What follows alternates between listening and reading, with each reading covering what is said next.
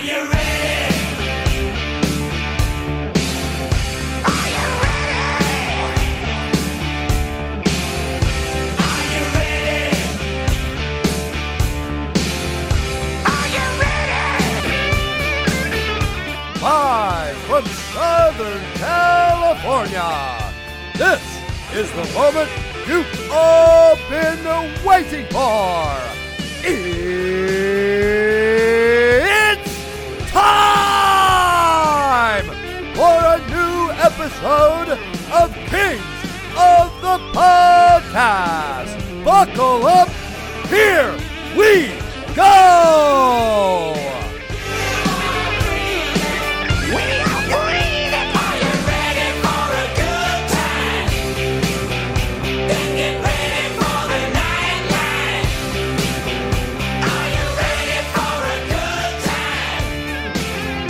Are you ready for a good time? Here we go. The Kings of the Podcast still exists, Dennis. It's still It a does. thing. It's still a thing. Hello, you Twitter donkeys. That's right. We got other stuff going on.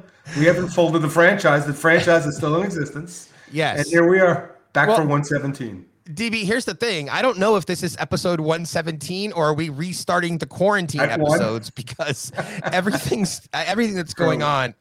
Look, I don't want to spend a whole episode talking about COVID, but I do just want to talk a little bit about how it has impacted the program and how it could potentially play into some storylines here, just for the listeners, because we like to share. And some people have asked, Dennis, believe it or not, they do enjoy the podcast. So they've asked, what's going on with you guys? Where's the know. show? I don't want to air our dirty laundry here, but we have had Rob Blake booked on this podcast 3 separate times. And as we were set to record, the wheels fell off. So 2 of the most recent times, just to share with our listeners, one time we were set to record, I think it was a Tuesday, and then Brendan Lemieux, the incident with the biting, he gets suspended, and then Blakey has to be tied up on the hearing with the league office. So of course that takes precedent. Although it would have been fantastic if he would have told Bettman, "Hey, I can't do the hearing at 10 o'clock. I'm recording Kings of the Podcast. Can we do the hearing at 2?" That would have been great. But it's okay, Rob. We won't hold it against you. And then most recently, we had a couple things like tentatively booked between my schedule, your schedule, Blakey's schedule. We thought we had come to an agreement over the recent road trip. And then we said, hey, let's just do it when they get back. And so we were going to do it on Tuesday of Christmas week, leading into Christmas. And we were going to give you guys a double shot. We were going to do Blakey, and then we were going to do Steven Nelson. And then all hell broke loose in the NHL, and basically the league closed down. And we just decided, you know what, this isn't the time to bring on Rob Blake because there would just be too many COVID-related questions and protocols and shutdowns. And when we bring Blakey on, we want to talk roster, and we want to talk about trades, and we want to talk about prospects and the fun stuff. So we all just sort of decided let's put a pin in that and do it in the new year. Maybe that'll be our first episode of 2022, because this is technically, I believe, Dennis, going to be our last episode of 2021 with me leaving for the World Juniors, which we'll get to in a minute. But the other guest we had lined up recently was Christian Wolanin, who fresh back to the LA Kings organization after being reacquired on waivers, and was playing in Ontario. And we were going to have him on and talk about his story. And because he's just so excited to have rejoined the LA Kings organization. He had some great tweets, by the way, over the last week, if you haven't seen those. And then we were going to record with him on Sunday, a week or two back. And he got called up that day and he had to leave for the airport. So, I mean, I did do an interview one time with Tyler Toffoli at the airport many, many years ago, World Juniors related, actually. And I've done one with Kyle Clifford at the airport, but we thought for Wolanin, we wouldn't do the podcast from the airport. So we have postponed our Christian Wolanin podcast as well. So my point to all of this, Dennis, is that it's not like we haven't been trying, but we just don't want to turn out an episode for the sake of turning out an episode. We've been trying to get some good guests on here to have some good contact, DB. And Mayor, it's only 30 games in. Patience is a virtue. Let's go, fans. Just relax, watch the games, and hit us up on Twitter. Even though there's some super donkeys out there right now, so let's get to the episode. I did say contact a minute ago, and I meant to say content, just for all of those that love to correct grammar. So I meant we like to produce good content. But Dennis, we have a great guest today. We have Steven Nelson coming on. It has become the tradition here at Kings of the Podcast. It's World Junior season. I mean, forget about Christmas, forget about Hanukkah, forget about all the other stuff. Festivus, forget that too. Festivus, I don't care what it is that you celebrate. None of it is more important than what's coming up on the 26th. That is the kickoff, the annual kickoff of World Junior Hockey. It is the best tournament on the planet. I can't wait, Dennis. And this is what I wanted your help with. I know that some of our listeners enjoy when we sort of talk about some of the stuff away from the ice and some of the things that either you do or that I do, and we talk about your road trips and things I do and whatnot. I just have to tell you, Dennis, I'm under a lot of stress right now, and I mean this seriously. I'm not joking. Yep. So Okay. I am set to fly out on the 26th, and this isn't necessarily about COVID. This is just about trying to follow the rules. So I'm trying to get on this damn airplane, Dennis, and the rules are changing from I'm vaccinated, but you have to get a COVID test.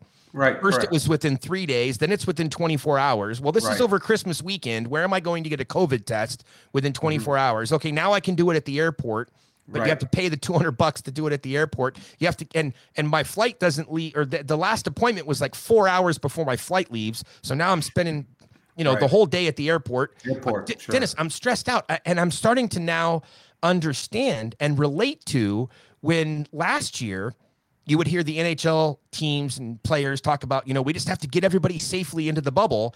And then Right. same thing at the World Juniors. We just had to get everybody into the bubble. That's what I'm feeling now. I just need to get to damn Red Deer. And I blame you for part of this, Dennis. That's really what I Sure. wanted to let you know, Yes, you should because definitely blame me. there's a part of me that would just say, this is just too much. This is just not worth it. I don't need to go through all the stress and trying to get into the bubble and trying to get to Red Deer, safely and wearing my mask and all this stuff. But you're the one who talked me into it because you didn't mean to.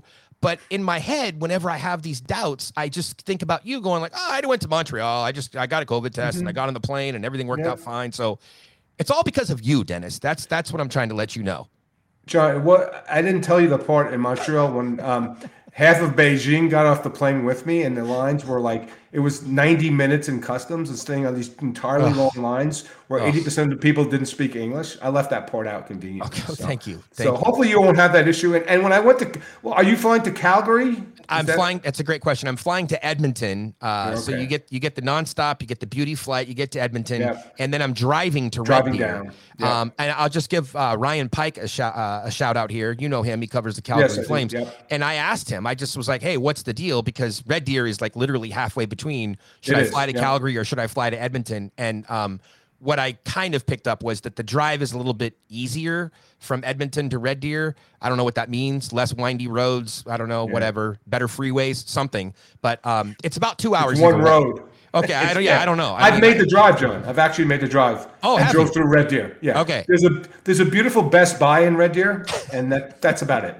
So have fun in Red Deer. So I've made the drive. And John, it's funny. I made the reverse drive. It was a couple of years ago. I took PJ with me. We went as civilians. I wasn't doing media. Okay. And I was at the Edmonton Hotel, and I said, look, I'm driving to Calgary, and I know Red Deer's on the way. Like, is there any sightseeing, anything that I can do on that drive? They go, no, there's absolutely nothing. It's 4 hours. Good luck. It's straight. Well, it's the prairies, John. It's not. There's no sightseeing. Well, I have texted Daryl Sutter several times to see if I could get a private tour of the ranch while I'm there, but he's not returning my calls, which is kind of frustrating, but not surprising at the same time. By the way, happy Daryl Day. I don't know if you saw the tweets today, but it was the anniversary of Daryl Sutter's first game behind the bench, although nothing beats the press conference. But Dennis, here's the reason why I set my trip up the way that I did.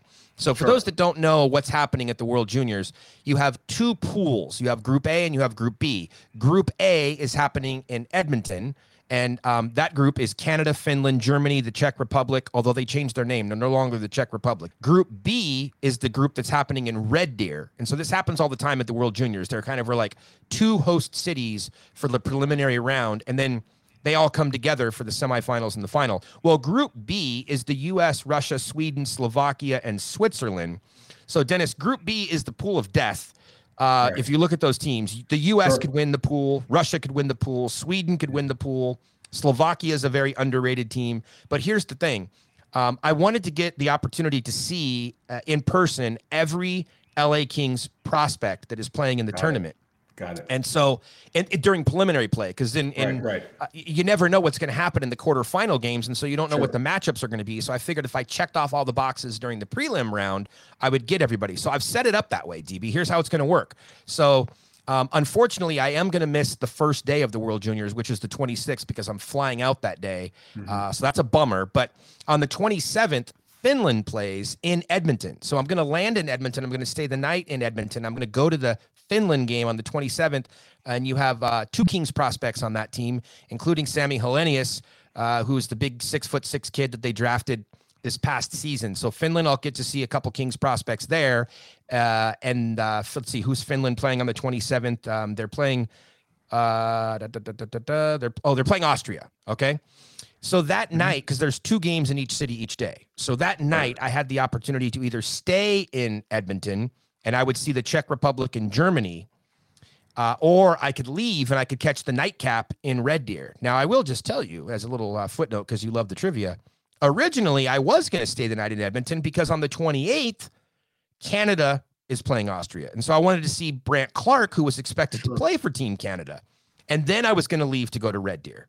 But then when Clark ended up not making the team, I said, well, there's no reason to stay in Edmonton. Let me hurry up and get down to Red Deer, because the evening matchup on the 27th, DB, Sweden versus Slovakia, Kings on Kings crime right out of the gate, baby. You have Helge Grans playing for Team Sweden, and then you have on Team Slovakia, you have Martin Kromiak. So I'm good to go with some Kings on Kings crime on the opening night that I'm there, and then from there it's 3 straight U.S. games. I get to see U.S. play Switzerland.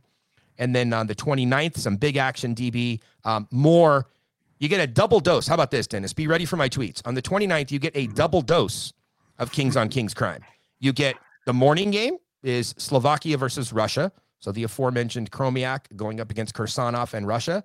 And then the nightcap, you're going to get Sweden versus the U.S., the Battle of Kings defensive prospects. You're going to get Sweden with Helge Grans and the U.S. with Brock Faber. So a double dose of Kings on Kings crime. And then on the 30th, DB, just 1 game, Slovakia and Switzerland. And then it all comes to a head on the 31st, which is Switzerland and Sweden.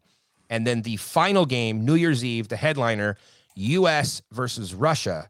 And if everything lines up perfectly, Dennis, not only is that Kings on Kings crime with, again, another pair of Kings defensemen, but U.S.-Russia is always an amazing game. The 2 countries, the Cold War might be over, Dennis, but these 2 teams still hate each other when they're playing hockey. Mm-hmm. And that could be for first place in pool play in Pool B. So that's what's lined up coming up at World Juniors.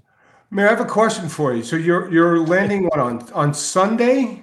What is Sunday? The 26th?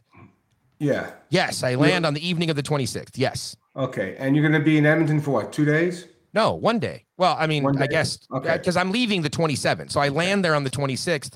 Mm-hmm. I only have 1 hotel night in Edmonton, which is the 26th. Okay, that's what I'm getting at. Okay, because, Mayor, in Edmonton on Monday, the low is going to be 26 degrees below zero. Yeah. You know what? Here's what I've learned. I have 26 below Fahrenheit. Here's the thing. I've come to accept the fact that I have to deal with the cold. That's just the way it is. Look, I went to the outdoor game, Canada, U.S. at Buffalo Bills Stadium, whatever it's called in Orchard Park these days. I don't know, whatever the corporate sponsor is. That game was freezing, beyond freezing, Dennis. But U.S. Canada was amazing. A great outdoor game. Loved it. It's just part of the World Juniors. I went to the World Juniors in Buffalo. It's freezing cold. Went to the World Juniors in Vancouver. It was not necessarily freezing cold. I did my nice brisk walk, and we've talked about that in the past. No walking in Red Deer, John. The high on Tuesday and Wednesday is minus 15 below. Well, there's a Starbucks a couple blocks from the hotel. I was you won't get there. Walking. It'll freeze. No. Minus 15. That's the high. The high is going to be minus 15 below, John. You know what I found out though, Dennis? They do have Uber in I had to check this out. They have Uber. They do have Uber in Red Deer. So not when all the cars are frozen, John. Oh, Dennis, come on, man. Lay off with all the bad juju. Tell me I'm going to have a great time. I'm going to get on the plane. I'm going to make it into the bubble just all fine. The plane stuff is going to be fine. Okay, that's all right. not an issue. I have a coat. I have thermal underwear. I'm going to be fine. Okay. I can't wait for the text. I can't text you. My fingers are frozen. Okay. It's probably true. Enjoy.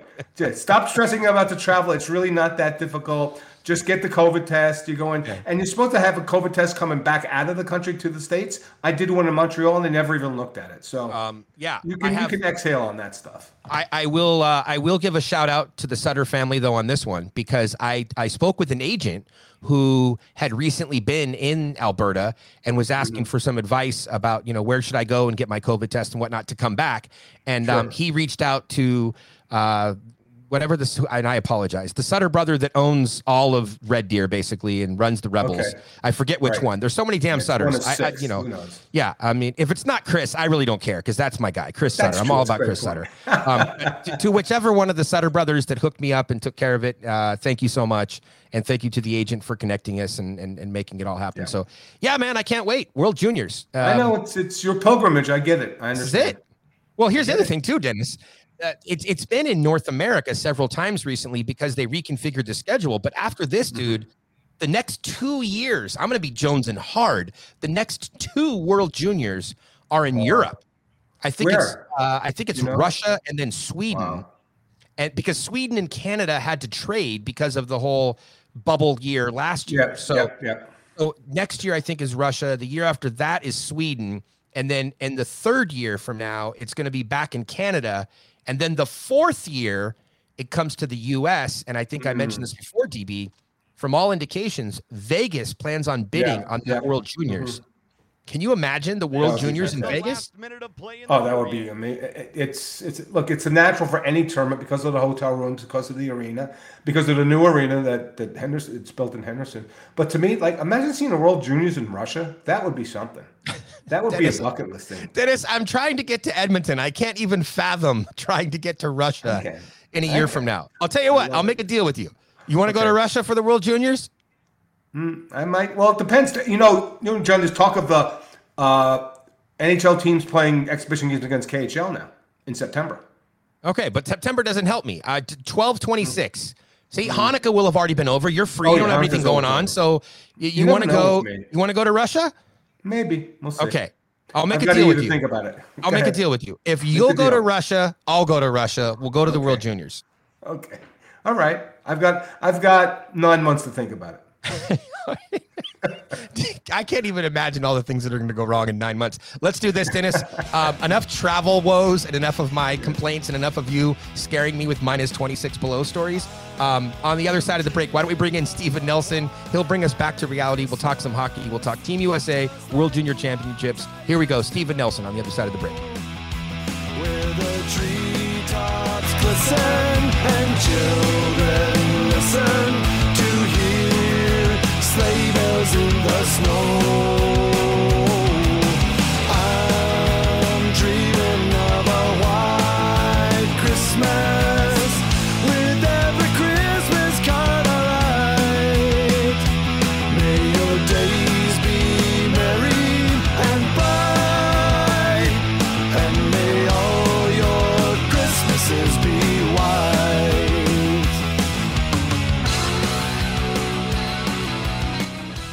Welcome back, second period, Kings of the Podcast. And I have to tell everybody that we had this planned, then it was unplanned, now it's planned again. Here we are. It's become the World Junior tradition here at Kings of the Podcast. Can't talk World Juniors without talking Steven Nelson. So, Nelly, welcome back to the program. Glad to have you. Mayor, DB, well, I mean, technically you can talk World Juniors without me. In fact, a lot of people would tell you should just talk World Juniors without me. But I do like that this has become a little tradition. I now plan the week of Christmas, the day after Christmas, of course, is the start of the World Junior Championship. The days before are all dedicated to clearing my schedule for recording a podcast.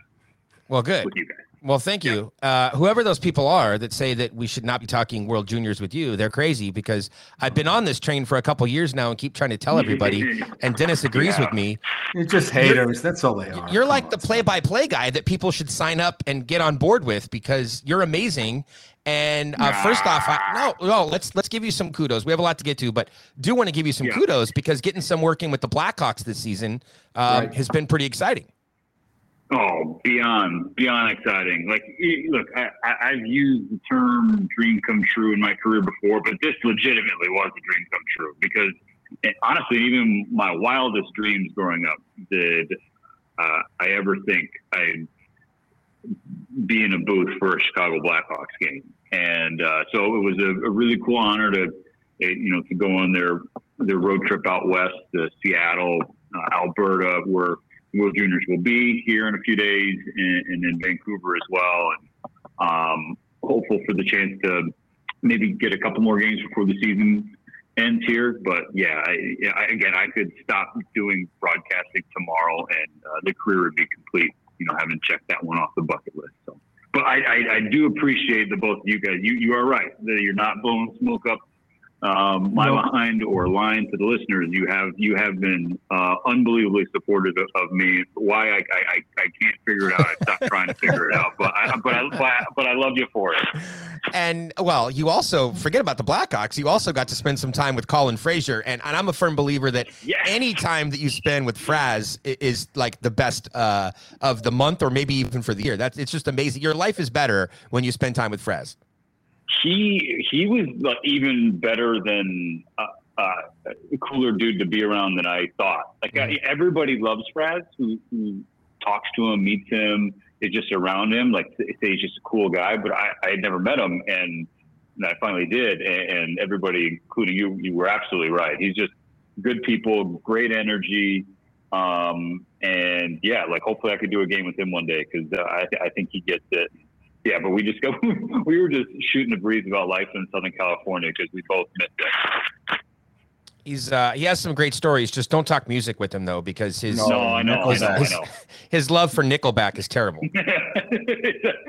I honestly don't have the energy to have the Nickelback conversation on this bus ride from Edmonton to the airport from the building, which took forever. So I didn't broach that topic. Hey, Nelly, so I did want to ask you, with respect to being in the building, like you had been calling all the juniors in the studio. So how different is it to go back into a broadcast booth in an arena and call hockey? Was it that much difference for you? Honestly, it was pretty weird, just because I had to like retrain my eyes to not look at the return monitor, like follow the action in front of you. And it was like opening up a whole new world again that I hadn't been in 3 years, essentially. The first World Juniors, so the 18-19 tournament in British Columbia. That was the last time I had called a hockey game in person, really. Right. So it took a little bit to get adjusted. One, in Edmonton, you're calling the game from the moon. That's how high up the press box is. They did not take into account the media or press when building that palette. And then, Van, I've done a game there before, so I was comfortable there. Calgary was very uncomfortable because you're on the floating gondola of death at the Saddle Dome, and you feel like you're about to fall onto the ice at any possible second.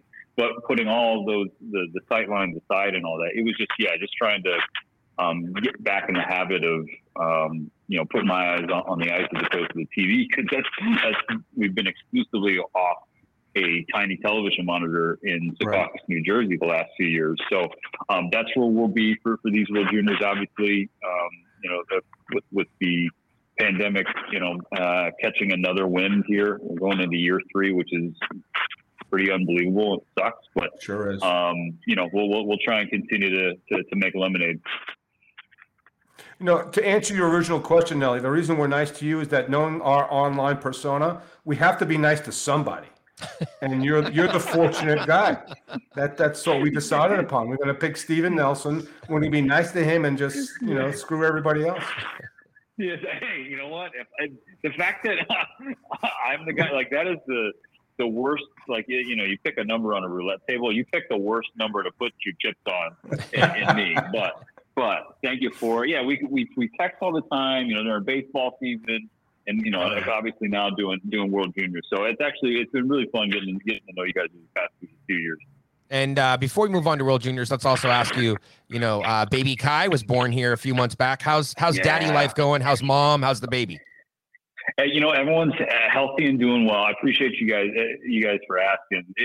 I've been, looking forward to being a dad for a long time. I think, my parents, I was very lucky. And so I just wanted to pass that on to somebody in the next generation. And so my hopes and expectations for it were already, super sky high. And then you meet them and you go or her and you go through this experience and it's indescribable. So look, there are nights where you don't get as much sleep or hardly any sleep, but even in those moments when, he's keeping you up at night, he looks up at us and he's a really happy kid. And so he'll smile or give a look and you're just like, God, damn it, I can't be mad anymore. This is the best thing ever. This is the best no sleep ever. So, it's been an unreal ride. And yeah, first Christmas coming up for him and first World Junior. So this is big.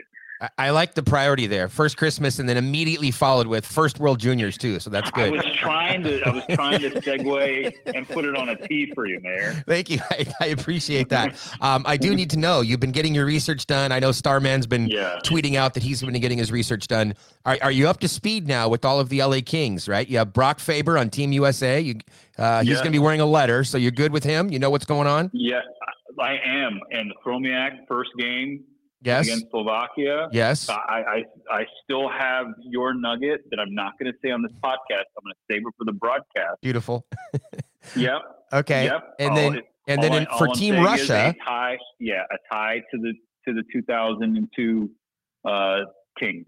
Okay. Or tied to 2002 Slovakian national team and some names that Kings fans will know and remember and appreciate. That nugget came courtesy of John Hoban. So anyways, I have that one ready to go. But I am up to speed on your Kings prospect. Now, Group B is going to be dominated by the LA Kings prospects, or I should say the Kings prospects are heavily in Group B. You have Finland over in Group A with a couple Kings prospects, but you'll get to call, to me, the big game, really. I mean, New Year's Eve is always a big night, but USA versus Russia on New Year's Eve, the final game of the preliminary round there of pool play, that could be for first place if everything lines up perfectly. If things go down the way that I think many expect, including myself, that's for first place in Pool B, and it's going to have some Kings on Kings crime because Brock Faber for Team USA, and then the defenseman Kirsanov playing for Team Russia. Yeah, no, I agree with you. I do. On paper anyway, that should be for first place in the pool. And I feel like it's 2 years in a row where the Kings pipeline is dominating the World Juniors. Wait, how many guys last year? 10, 9? Yeah, last year they had more, and it looked like this year they were going to go back as high as 10. But the way things sort of have shook out, it didn't quite get that many. But I mean, still, there's quite a few. A couple on Finland. You have Grans on Sweden. No, definitely, and the Ducks as well. So I think Southern California hockey has been well represented the past couple of years. But no, I do think that USA Russia is the one that people have circled on the calendars. It was the opener to pool play last year, and Russia took it to Spencer Knight and Team USA. Obviously that didn't have any bearing on the final podium, and then this year it'll wrap up group play. Russia probably. Again, all on paper, but seemingly more top heavy this year than deep. That does not mean that, they won't be a problem though. For Team USA, it's also a different roster and different feel this year than last as well. And that's why, Nate Lehman has said, anybody he talks to about, Team USA defending gold medal. We're not defending gold medals. This is a totally different roster. That's a little bit of coach speak, but you also can understand it. There's just so much turnover. The cycles, this being a cyclical tournament, the cycles are really quick. From one birth year to the next. So it's just kind of getting a handle on all the changes in personnel and style for each country. And Nelly, you mentioned the changes and you mentioned Spencer Knight. Isn't that a huge difference now? No Spencer Knight. His two backups aren't in net. It's an entirely different goaltending trio for the U.S. coming in, right? Yeah, it is. And, last year that was kind of the Chiefs' strength. They were built from the net out with not only Spencer Knight, but Dustin Wolf. and Drew Comesso was supposed to be the third goalie behind those two, and Right. he wasn't able to be a part of the tournament because of COVID protocols. And he said that was perhaps the most devastating time in his life to not be a part of that team. Well, this year he's slated to be the number one. Team USA, for whatever reason, has been somewhat mum on the goalie depth chart, but everything that they've shown us, leading up to this point, indicates that Drew Comesso is going to get the biggest shot to be the guy. Caden Mbarico, it was a 2022 draft prospect. Right now, playing in Lincoln in the USHL, is then probably slotted in number two, and then Dylan Silverstein with the NTDP would be the number three guy. But this is going to be an interesting thing to watch because if you look at Drew Comesso's stat line on the whole this year, you're like, wow, this is not Spencer Knight, that's for sure. Right. But Drew Comesso is look, he was the second goalie drafted last year behind Askarov, who was highly touted. And if you look at his recent form, Comesso is playing his best hockey of the year at the right time. Last 7 games going into the tournament at BU, his save percentage is at .930, and that's really helped, his numbers. BU got off to a terrible start. They were banged up. So, again, it's one of those things you can't read into a lot of those numbers. There's some more context there. But he's a player that Team USA has a ton of faith in. He has a lot of confidence in. And the similarity between him and Knight is just how they're wired. Like Spencer Knight is like he almost has zero pulse, not too high, not too low. And Comesso is similar in that way. And I think that is perfect for any goalie, but especially a goalie in this tournament. Because if Spencer Knight was to get too low after the opener in Russia, he does not rattle off 3 shutouts en route to helping Team USA win a gold medal. So that's kind of my early beat on Drew Comesso and the goaltending situation in Team USA. Now, thankfully for him and whoever's between the pipes, is that you do have, in most people's estimation, including mine, and I imagine yours as well, the best defense core in the tournament Yes. belongs to the American. Yes. So whoever gets the pipes, whoever has the net, they can rely on the Blue Liners that they have in front of them because they're tremendous. I think one disappointing thing, though, among all the other COVID-related disappointments, though, the fact that some of the preliminary games had to be postponed and they're only going to get to play one game, I think that is something to keep an eye on because those defensemen would have had the opportunity to play in front of more than just one American goalie for a full game if they had played multiple, pre-tournament games. great Now, point. now with all these teams just getting that one tune-up game, I think that could come into play as the tournament wears along, and you get, because usually you see most teams get their second or third goalie get a game during the preliminary round, but it's not like they're coming in cold because they typically had one game during the preliminary round. But now their first game action with that defense that you just talked about would come actually during the preliminary round. No, I think that's a great point. And even going beyond the goaltenders and just looking at things through a Team USA lens, I think there's always line shuffling in this tournament, because you're trying to create chemistry and find lines that work as quick as possible. And those pre-tournament games are a massive part of that. Yes. And with this roster specifically, particularly up front, the expectation for Nate Lehman's staff is that they're going to have to kind of mix and match and put lines in a blender here to try and figure things out. I think the only thing that's set in stone is that you're going to see Matty Beniers and Brett Berard, 2 of the 6 returners. Those 2 will stay together no matter what. Yeah, when we did that pre-call, that media call with Nate maybe a week or so ago, he had talked about the fact that he had a couple of pairs in mind among his forwards, but that there would be some line shuffling to figure out who the third guy on each line would be. So he has some pairs in mind at least. Yeah, no, but to your point, which is spot on. I think only having one tune-up is suboptimal, especially before an opener against Slovakia. That again, not one of the big 5 countries that everybody thinks about. This is a Slovakian team that nobody should be sleeping on. Mm-hmm. They're going to create some problems in pool play for sure. and they have the talent to steal a game or two, I would say, in the medal round. So anybody who thinks that it's going to be a tune-up the first couple games before Sweden and Russia to round out pool play, just don't be caught with your pants down, not respecting Slovakia.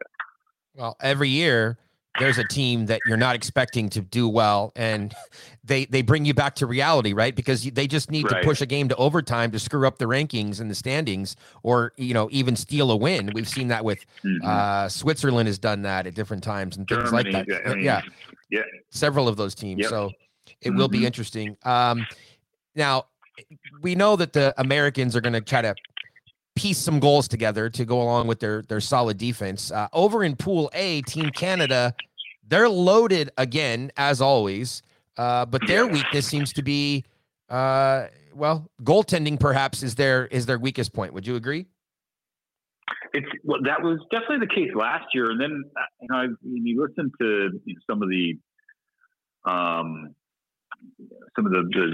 media folk in the run up to this tournament, it seems like they feel more confident in this year's goaltending unit than they did last year anyway. But Devin Levi was outstanding last year. Yeah. So again, you expected him or that unit to be the weak link, and then he was tremendous. So that's the thing. Last year they had 20 of the 21 players on the roster, were first round picks or whatever. So that's never a question with Team Canada is the level of talent and the number of high draft picks or touted prospects.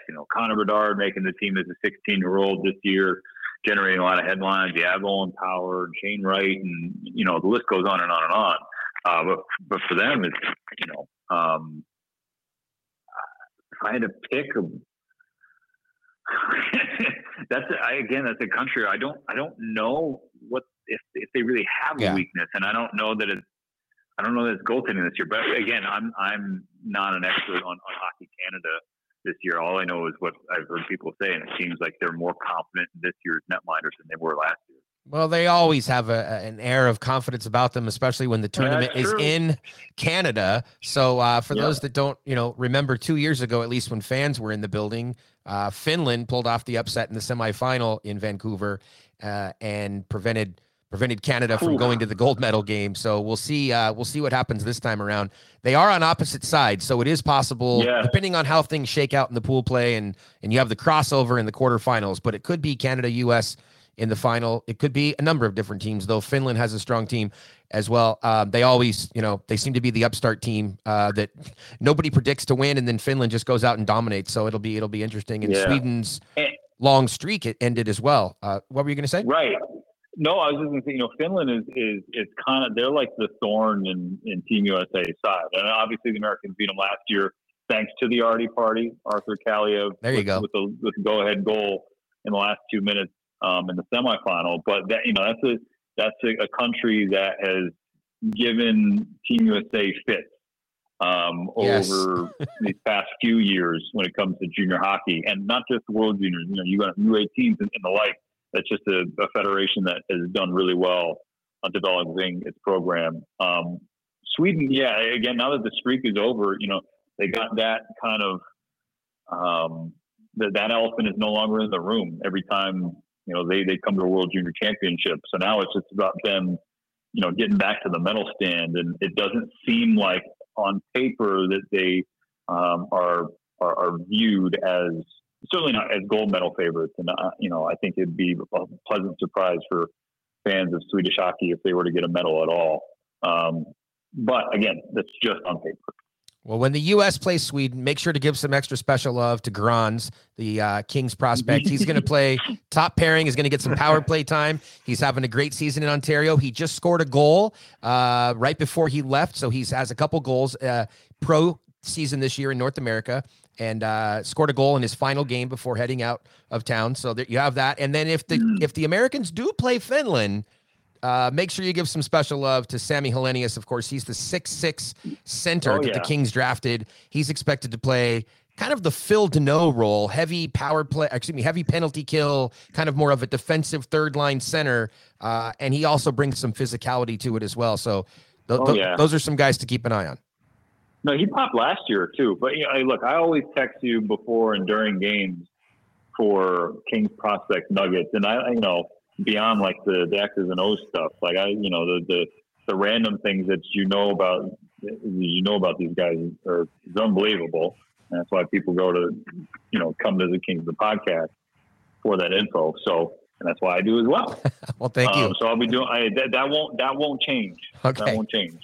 I'm excited. Hey, I to bring it back to Team USA and with the Kings. I'm really excited to watch Brock Faber this year. I think in terms of ink, he doesn't get as much as Captain Jake Sanderson or Luke Hughes will, being a part of the Hughes family, or even a few other guys. Mm-hmm. But Brock Faber is an absolute dude, and if folks didn't learn that last year, I really do believe that this year he'll show them. Yeah, he's just a special kid and a hell of a hockey player. Well, Nate Lehman obviously loves him because you think about last year, he was the 8th defenseman from most of the experts when they were penciling out the projected lineup. He wasn't even expected by many people to make the team. He makes the team as the quote unquote extra defenseman, ends up basically being on the top pair that Lehman, counted on in certain situations. And then this year he's come back and he's wearing a letter, and Nate did refer to him as one of the best, if not the best, defenseman in college hockey right now. So I think he's going to get a lot of love this year, hopefully at the tournament. And here's the deal. He's expected to turn pro at the end of the year as well. Sorry to all the University of Minnesota, fans, but he's expected to turn pro at the end of the year. So he'll be part of the LA Kings organization, either, playing in Ontario or maybe even making a push for the roster in training camp. Look, we're going to let you run. We know you have to prepare and to sleep and try to sleep with the baby. But I just have to ask one final question. NHL Network is going to go on this run here over Christmas weekend, and they're going to play a bunch of the gold medal games leading into the World Juniors. So I just have to know, I know you need to give some family time to the wife and baby, but are you going to sit down and watch some of those gold medal games for Team USA, get the juices flowing? I will watch them if Steve Mears is on the call. I will not. You're too kind. I will watch them if Steve Mears is on the call. I'm 1-1 in gold medal games. The Finland Kaapo, breaking the hearts of American hockey fans in Vancouver. You ruined Mikey Anderson's. Night that night. Mikey Anderson was very distraught. And last year, obviously was amazing. USA, Canada, gold medal.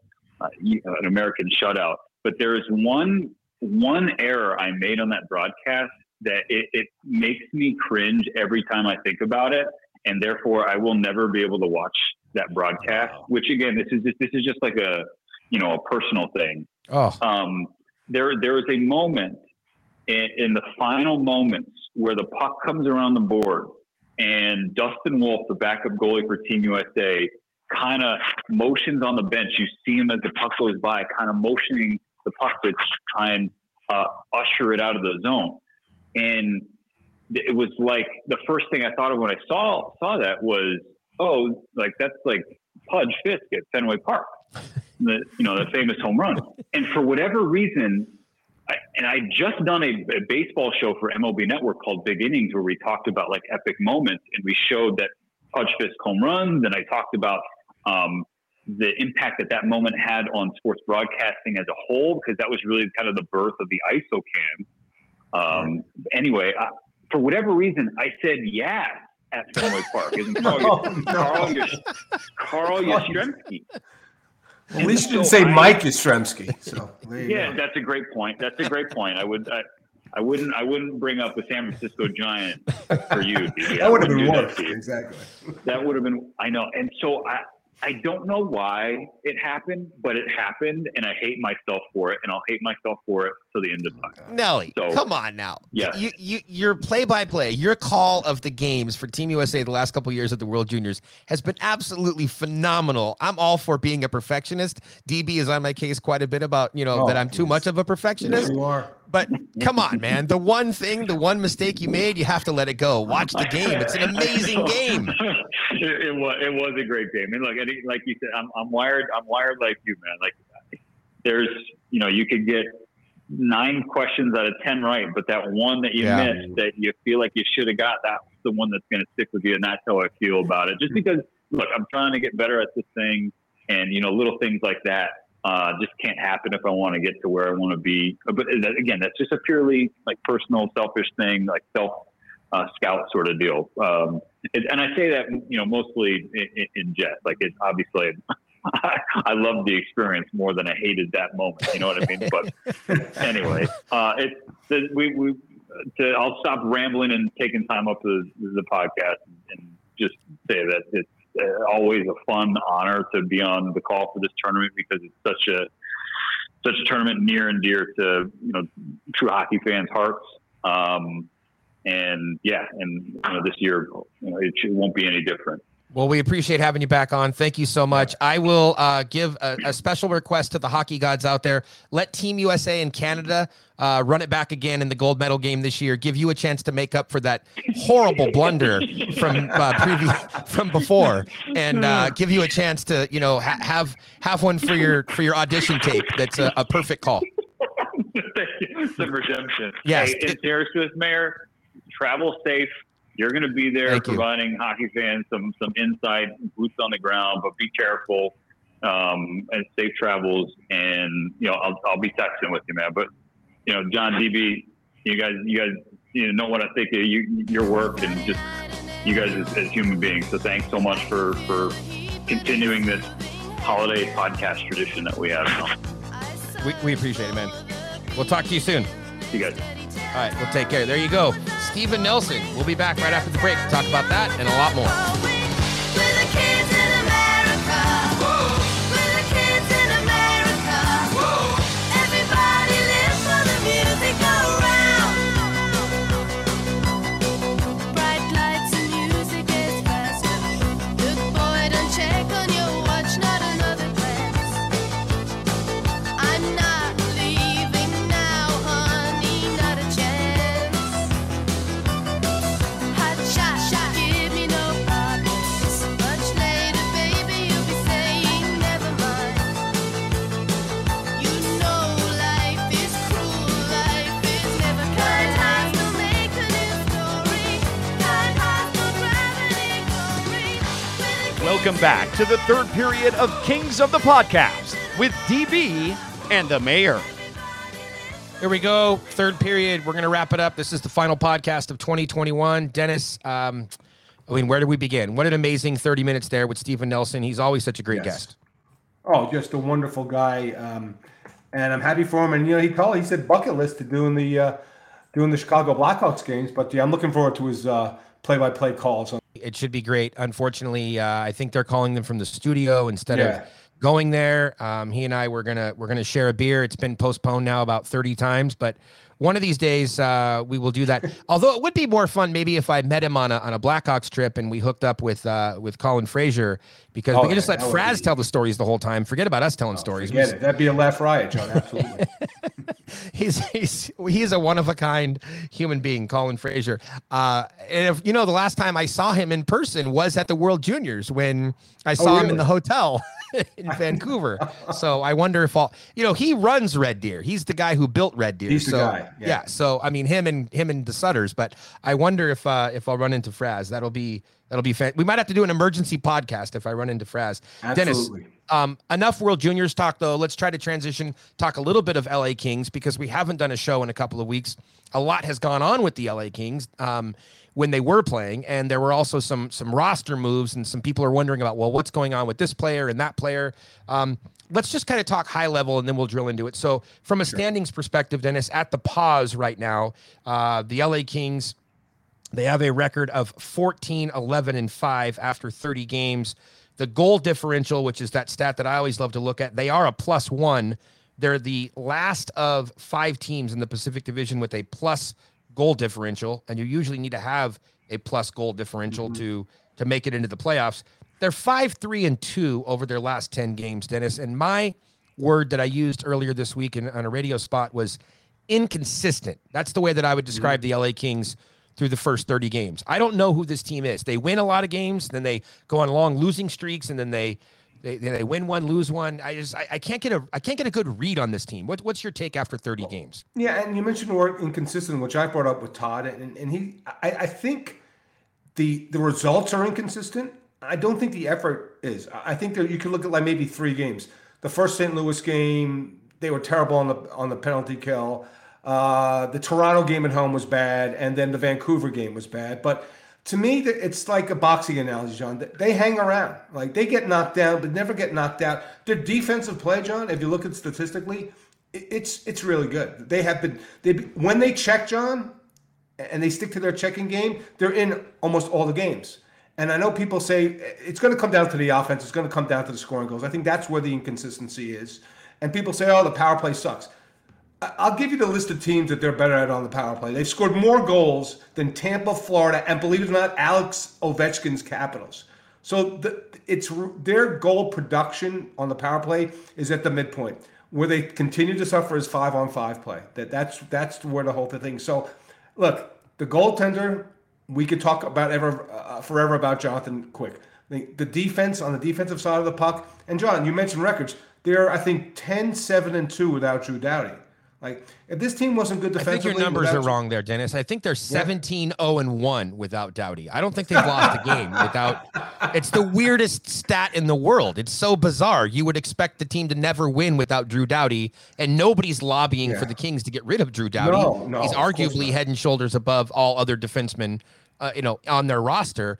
But they do seem to have this crazy success this season without him in the lineup, which is the guy in the net has a lot to do with it. And I just think they bought into Todd. So all these idiots that want Todd fired and say he's not a good coach and they pointed at his record for the Kings, like, they've bought into the system. They believe that without Drew they can still win games, and they found ways to do it. Right, by through their improving penalty kill, or just they don't give up a lot, John. So to me, that's about what this team is now. 33 points in 30 games is about 90 points, which is a few points harder than I thought they would project to. It probably wouldn't still make the cut, but and you look at their shooting statistics. I think they're one of the poor shooting teams in the league right now. I think 5-on-5 they're like 6.5%. So either one or two things happens. Either this is what they are, and their offensive players just aren't that good. And remember, Arvidsson had a slow start. Dustin hasn't come around, or they're going to regress to the mean. They're going to get better over the last 52 games. I'm not, and like you, John, I don't know. I'm not sure. I don't know, but they are consistently in games, and maybe as the younger kids grow. And the one guy I'll mention is Kaliev, right? So Kaliev is on track for like 16 goals on the fourth line, playing 12 minutes a night. When you talk about progression, that's exactly the type of progression you want. Like, if you're going to put this guy as a top 6 guy, that's what you see. You see 15, 16 goals playing 12 minutes a night, and then next season is it 20, is it 22 in a top 6 role. To me, I'm really optimistic. And John, the thing about him, he's only scored 2 power play goals. So you would think, okay, Artie's doing well, he's sorting goals. He's doing more even strength than he does on a power play. So to me, it's a very intriguing watch because they're in all the games. They're still not scoring goals, but Jonathan Quick's been amazing. His numbers are better than his Jennings Trophy year in 2018. So to me, it's the defensive side of the puck that's coming through for this team. And I can't explain why they win with Doughty either, but it's got to improve offensively. All right. Well, unknowingly, you just stole what was going to be my biggest surprise of the year, because I was going to ask you for the biggest surprise and biggest disappointment. I have my biggest disappointment still. My biggest surprise was going to be Kaliev, because I expected you, and rightfully so, to say Jonathan Quick. So let's just still do it. Biggest surprise on through 33 games. To me, it has to be Jonathan Quick. I mean, that's who it is, right? No question. I mean, what is going on with Jonathan Quick? Because these numbers are like career best type numbers. It's unthinkable if you watch this guy over the last couple of years. Now, obviously, I've done, as you have, a million interviews, and I've said forever, and even Alberga loves to tease me about it, because I've said that, Toronto got the wrong goalie. And I've also said that Jonathan Quick has the ability to win another Stanley Cup. It probably wouldn't be with the LA Kings. It probably would have to be in a different market. But my point was that this guy is not dead. He is not done. His career is not over. He had a lot of good hockey left in him. They worked with him last season, as we talked about on the program last season. Yeah. They worked with him on sort of changing his style a little bit, because as he's gotten older, that athletic style needed to give way to a different style. And while we saw glimpses of I don't want to say greatness, but we saw glimpses of some real positive things last year at times, the consistency wasn't there. And this year, the consistency has been there. I mean, other than just like one or two stinkers, like you said, every game he just seems to be like, it's like, wow, one incredible save after another. Jonathan Quick is having a phenomenal season. Yeah, I think he's seen the puck, and that's a cliche, right? He's seen the puck better, John. And I don't think he's not overcompensating either. He's in more control of his body, and he's not out of position. Like a lot of the goals last year, he's out of position, way out of position, out of his net, not on his line. And to me, it's just a very different. I think his mindset's different. And look, John, it could have went another way, right? I mean, you give Cal that extension. And you could have just anointed him and say, look, John, your numbers were bad last year. We're giving the net to Cal. And Todd never gave the net to Cal. I said, no, earn it. Go earn it. So now the next question is, in which you've already brought up, if they do fall out of contention, like, do you want $10 million in net next year on a cap hit? Not cash, as you brought up many times. And if Colorado or Edmonton comes calling for Quick, what do you do? I mean, that may be an issue. Now, if you stay in the race, you can't trade him, right? So that's another issue. But that's a thing that is a positive outlook, right? We're not like coming to the season thinking, all right, well, if Quick does okay, he's going to be traded. Now, John, I always keep going. It's what Dean Lombardi always told us, right? You want signs from your team that you want to add to it. And this team is showing signs. They're hanging around. They're not Edmonton on offense, and they're not Tampa Bay on defense. But they're hanging around. They're in the conversation. So do you reward this team by making additions down the line? We'll see.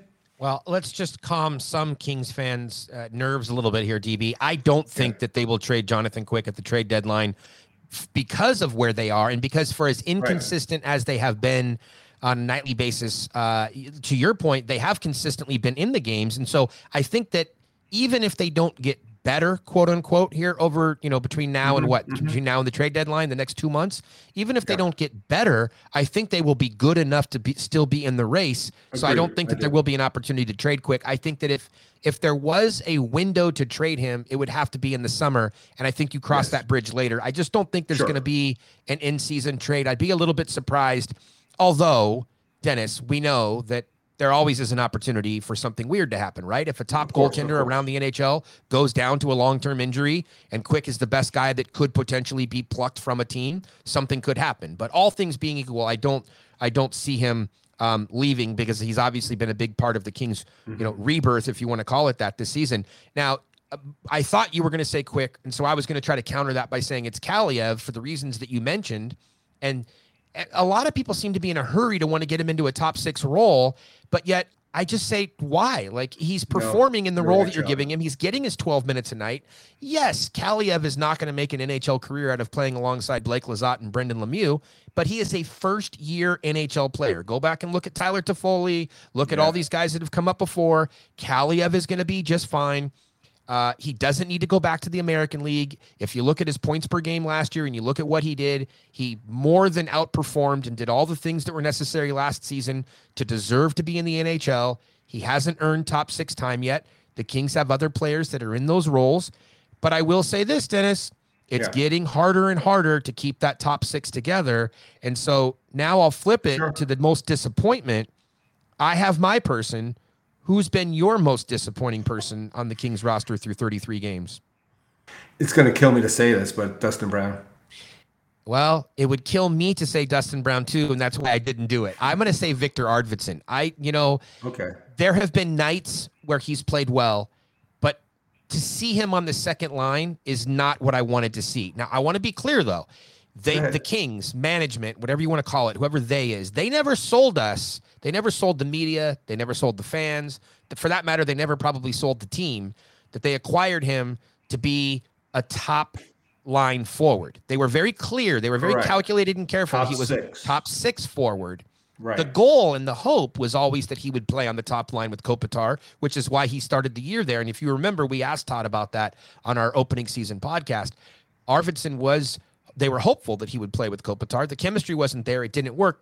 And here's the problem with that, Dennis. Back to your point from earlier about the lack of offense. They just don't have a lot of other options because when you put Arvidsson now on the second line, and that line's played fine, like he's been much better playing with Deneau and Iafallo. But the problem is they sort of have gone back to being kind of a one-line team. It's just instead of being the Kopitar line is the one-line team, it's that second line.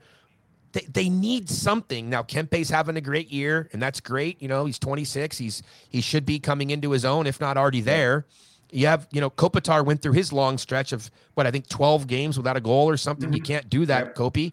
And Brown has, arguably played his way off of the top line. But the question just becomes, what do you do? Because even if you move Brown to the third line, who are you gonna put up there? Nobody seized it. Nobody has seized it. Even if you put Arvidsson back on the top line and you give it another go, now, okay, well, fine. Who are you going to put on the second line? I mean, Elias Anderson was hurt. He would have been a nice option coming into the season, but he's been hurt, and then he just has not been able to work his way back into the lineup, so you don't want to put him in cold. The Seals got huge bad luck this year. Oh, my God. Double A is just, I mean, everything that could go wrong has gone wrong. I mean, you're not putting Trevor Moore up there. No. They just don't. You're not putting Kapari there, so they just don't have the options. They're a little bit thin, and so to your point about the trade deadline, they're gonna need to add. Did you want to mention anything though about Brownie and just the disappointment this year? It's just you go from 17 goals and 50 some odd games to what he's got 3 goals this year. It's just and he's in a contract here, so I don't think that puts any more pressure on him. It just hasn't clicked for him. So by default he stays in that in that role on the Kopitar line, and you just hope that it turns around. And not for nothing, John. It's not like he hasn't had opportunities. I think he leads the team in shots. Yeah. So you just hope that the shots start to fall here. But the production, it's not the play, it's the production to me that's disappointing. I expected more goals from this guy. And if he had double or, he had 8 or 9 goals, you'd probably be winning more games. Yeah, and the thing is, that's it, Dennis. You just need like 3 to 5 more goals from him. It's not like you need 15 or 20 at this point in the season. Like Correct. 3 more goals from Dustin Brown right now would be huge for a team that's offensively starved. So maybe the break will do him some good. Maybe he'll come back and regain some of that form from a production standpoint. I shouldn't say regain the form. Maybe some will start going in for him. Defensively, Sean Durzi.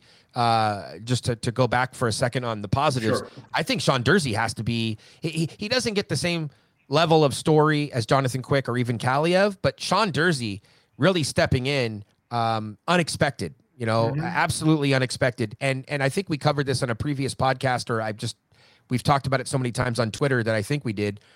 The question for people out there, it wasn't Cale Clegg versus Mata when it came to waiver. People said, well, why did they put Clegg on waivers? Why didn't they put Mata? It wasn't a Clegg versus Mata discussion. It was Clegg versus Durzi. Mata was staying all along. He was the 7th defenseman. He gives you experience. Right. He gives you physicality. He gives you size. He gives you a lot of different things. He gives you some left shot protection.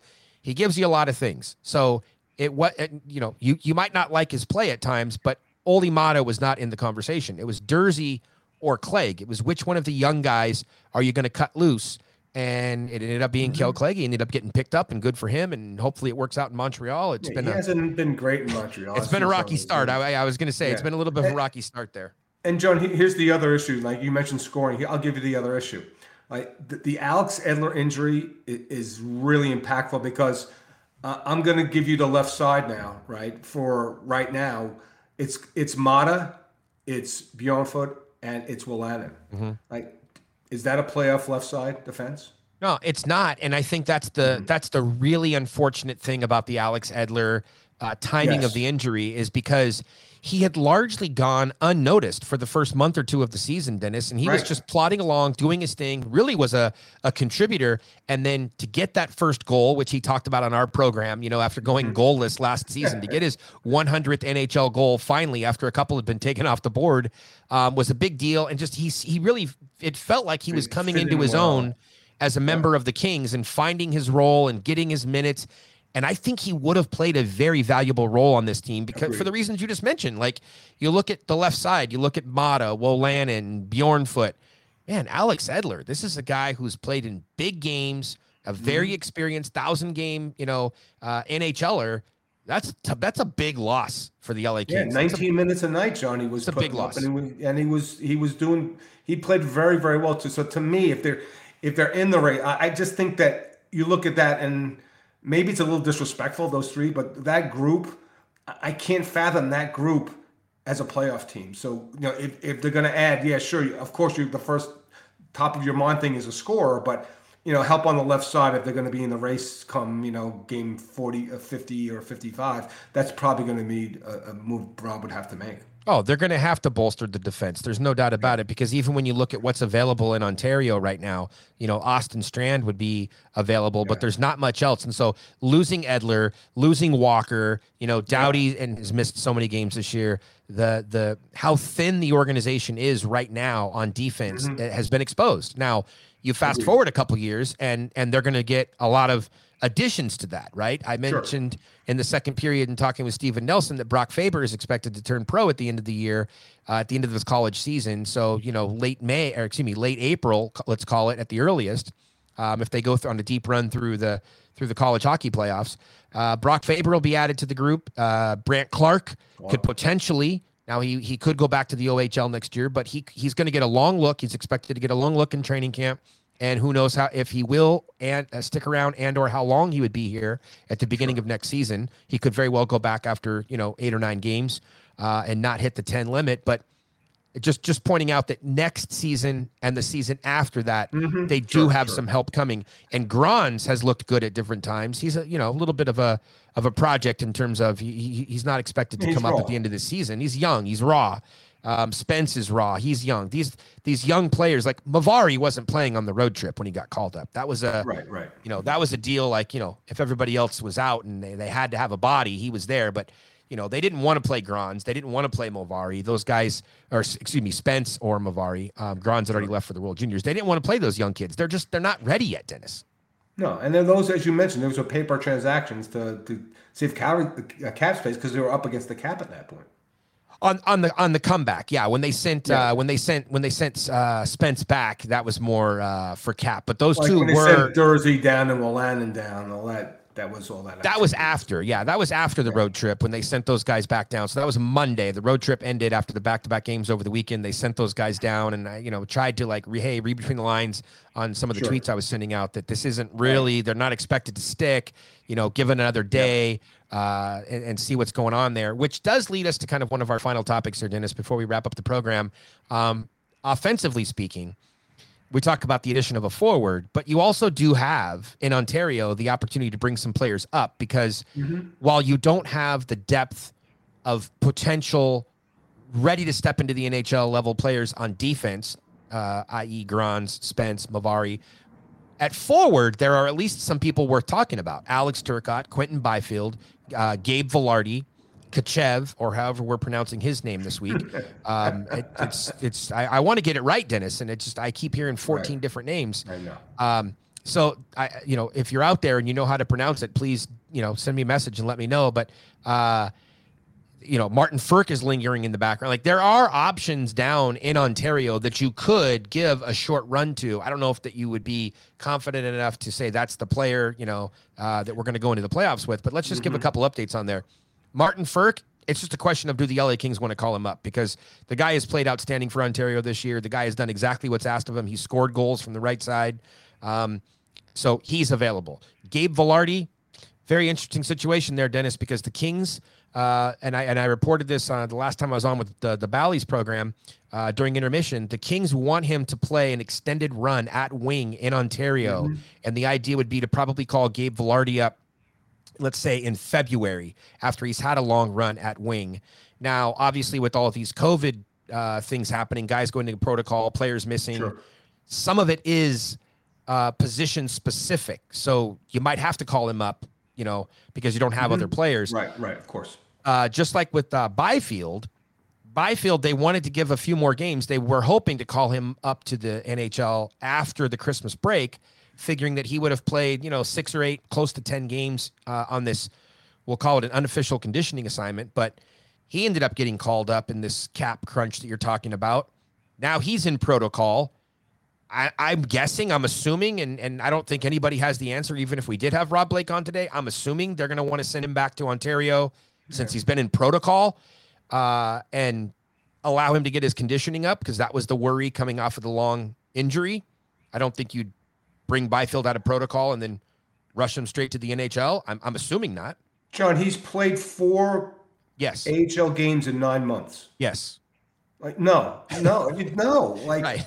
I'm the guy that wants him here. Right. If he had played like 50 games or something in the last 8 months, fine. Like, he's played 4 games since April. No, like stay down there for Yeah. whatever until you're ready physically to come up here and compete and add to the team. Yeah, the hope was that after, like I said, somewhere between 6 and Yeah. 10 games, if the conditioning was there, and because these young kids, I mean, it doesn't take them very many games to bounce back. It's not like a Jeff Carter coming back later in his career from a long layoff. They miraculously heal up. Speaking of that, I didn't mention Nikhil Thomas. He does appear to be out for 2 to 3 weeks with that foot/ankle injury after blocking a shot. So the Reign could use him, and if he could get playing time this year. Maybe he could see a call up at the end of the season, perhaps, but not anytime soon. So we talked about Byfield, we talked about Velarde. Turcotte would be the other one. Now, DB, here's the deal, and I've tweeted this, so some people already know this, but Turcotte was actually scheduled. He was the guy that was going to be called up from what I heard. And then he was injured in that practice. It was no fault of his own. Another player kind of ran into him type thing and created the situation. It wasn't like he was reckless or anything. He was injured on Friday. They were still hopeful, given it 24 hours, that he'd be available to be called up on Saturday. He still wasn't ready to go on Saturday, so they ended up calling up Jod. That was when, was it Blake Lazat? I don't even remember at that point who was in protocol, but they called up Jod. He went on that road trip along with TJ Tynan. And so It was Lazat, by the way. yeah. So Turk is on the border. He's on the bubble. He's ready to get some NHL games. He's been fantastic most of the season this year in terms of just sort of driving offense, playing with tenacity, playing smart defensively. The numbers might not be lighting up the AHL like some people would hope for, especially because he will forever and a day be compared to Zegras. But you just have to remember that it's two different situations, Dennis. I got news for you, John. Oh boy. The way that's no longer the comparable for Turcotte. You know who the comparable for Zegras is? Byfield. Because Zegras is their best player. He's their best prospect, and Quentin Byfield's LA's best prospect. So I don't care about draft class. I care about best versus best. Okay. So let's give Turcotte a break, right? I mean, at this point, like Trevor Zegras is without question the Ducks' best prospect. Look what he did to Sonny Milano's career. Are you kidding me? The only reason that Zegras is their best prospect, Dennis, is because Mason McTavish went back to the Ontario Hockey League. Oh, no. No, you didn't, John. Hey, I've said this. People know this. You just showed it. I'm a big Mason McTavish guy. I love McTavish, but hey, take nothing away from Zegras. He was phenomenal at the World Juniors last year. And again, Turcotte was a big part of that. Z got all the run, but a lot of those goals were set up by Turk. A lot of the plays were Turcotte doing the work in the corners and doing stuff to make Z look good. But I'm not taking anything away from Trevor Zegras. He is a phenomenal talent, and he's a lot of fun to watch, Dennis. He's just one of those exciting players. So curious that you just now draw the comparison to Byfield. Not the comparison in terms of style of play, but that's who you want to pit against each other, because they are so different. Byfield is more of that, the speed's there. So I don't want to say slow and deliberate, but he's that less flashy player. He has that, Kopitar-esque-ness about his game where he's just like quietly good, where Zegras is that flamboyant, more like Ovechkin. He's that flamboyant good. Yeah. It's just, to me, it's not about style. It's just about, like, if you're ranking these guys, I'm not ranking your third best or fourth best prospect with Turcotte might be against Zegras, who's their top guy right now, despite what you say about McTavish. So dropping him to fourth. Wow, I don't know about that. Well, I'll let Mayor's Manor make that determination, John. I'm just riffing here. I'll let Mayor's Manor. Well, I'll tell you what, you wouldn't be that far off if you included the most recent draft class, because you put Byfield number 1, and you'd probably have Clark and Brock Faber as 2-3. So Turk would be fighting with Kaliev for 4 and 5. So there you go. There's a little sneak peek for all the people that keep bugging me about the prospect rankings. So there you go. Dennis, look, the LA Kings, they're still there, as you said. They're hanging around. They're not out of the playoffs yet. They keep putting these little mini winning streaks together, and stringing some points together to keep hope alive. Let's get this break behind us here. Let's get the holidays behind us. Let's get the World Juniors behind us. Let's get the NHL season going again. And let's see what the LA Kings can do and what general manager Rob Blake is going to do to make some additions to the roster, and perhaps what some of these kids can do if they can get called up and get some minutes. It should be a fun second half of the season, Dennis. Yeah, John. It's the most intriguing season in 3 seasons. The last 2 you can just scratch off the calendar. This is far more intriguing, far more interesting from a fan perspective as well. Well, cancel your plans for February, Dennis, because the NHL is going to jam a bunch of games into what was scheduled to be a 3-week break. So, yeah, hey, I know the players are disappointed. Me personally, I'm glad they're not going to the Olympics, Dennis, Amen. because some of the protocols, some of the rules or whatnot could have been potentially damaging. You can't have a player if he tested positive over there. You can't have a player stuck over there for 3 to 5 weeks or in any sort of protocol, for 3 to 5 weeks. These players are paid millions and millions of dollars to challenge for a Stanley Cup. And so as disappointed as the players are, I'm sorry that we're not going to have to get up at 3:00 in the morning to watch games, Dennis. When the games are over in North America or in a time zone that's more conducive to North America, then I'm all for it. Bring the World Cup back, Dennis. That's what I'd like to see. Amen, John. Couldn't agree with you more. And the people that are lamenting the Olympics, like if you would have seen the U.S. play China and it would have been 30-0 in that game, I'm sure you would have enjoyed that view as well. So to me, yeah, it's the right thing to do. Let's just concentrate on getting these games in, getting the Stanley Cup awarded on a timely basis, and getting back to normal. That's the one way you do it. And not only that, John, if the player gets stuck over there and misses games, he doesn't get paid. He gets suspended. He gets paid out of that $5 million fund, which would have been evaporated very quickly because the best players in the world are going to suck that money dry. But Dennis, here's the thing. If you want best on best and you love international hockey, I have an answer for you. Go ahead. December 26th, live from Red Deer in Edmonton, the World Junior Championships, the best hockey tournament on the planet, is taking place, and you have an opportunity not only to see the LA Kings prospects, not only to see the prospects of the rest of the NHL, but as Anthony Stewart, former guest of Kings of the Podcast, former Team Canada member at the World Juniors, said on SiriusXM NHL Radio earlier this week, I love this quote. They asked him, why is it so fun to watch the World Juniors? And you know what he said? Because you're watching the future of the NHL. And that's exactly what it is. So if you're a fan of the National Hockey League, you owe it to yourself to watch the World Junior Championships. It's the future of hockey. It's the future of the NHL. All of the stars that are going to be in this tournament are going to eventually turn and become the stars of the National Hockey League. So see them now. See them while you can. Go see Brock Faber. Go see Grans. Go see all of the Kings prospects. And, hey, let's hope that Team USA can make it all the way to the final and we can get Stephen Nelson an opportunity to get a mulligan and get a do-over in the gold medal game, DB. That's great, John. Let's close the app. All right, there you go, everybody. Have a great weekend. We will talk to you all in 2022. See ya. Run, run, Rudolph, Santa coming far behind. Run, run, Rudolph, Santa's gonna make it to town. Santa make him hurry, tell him he can take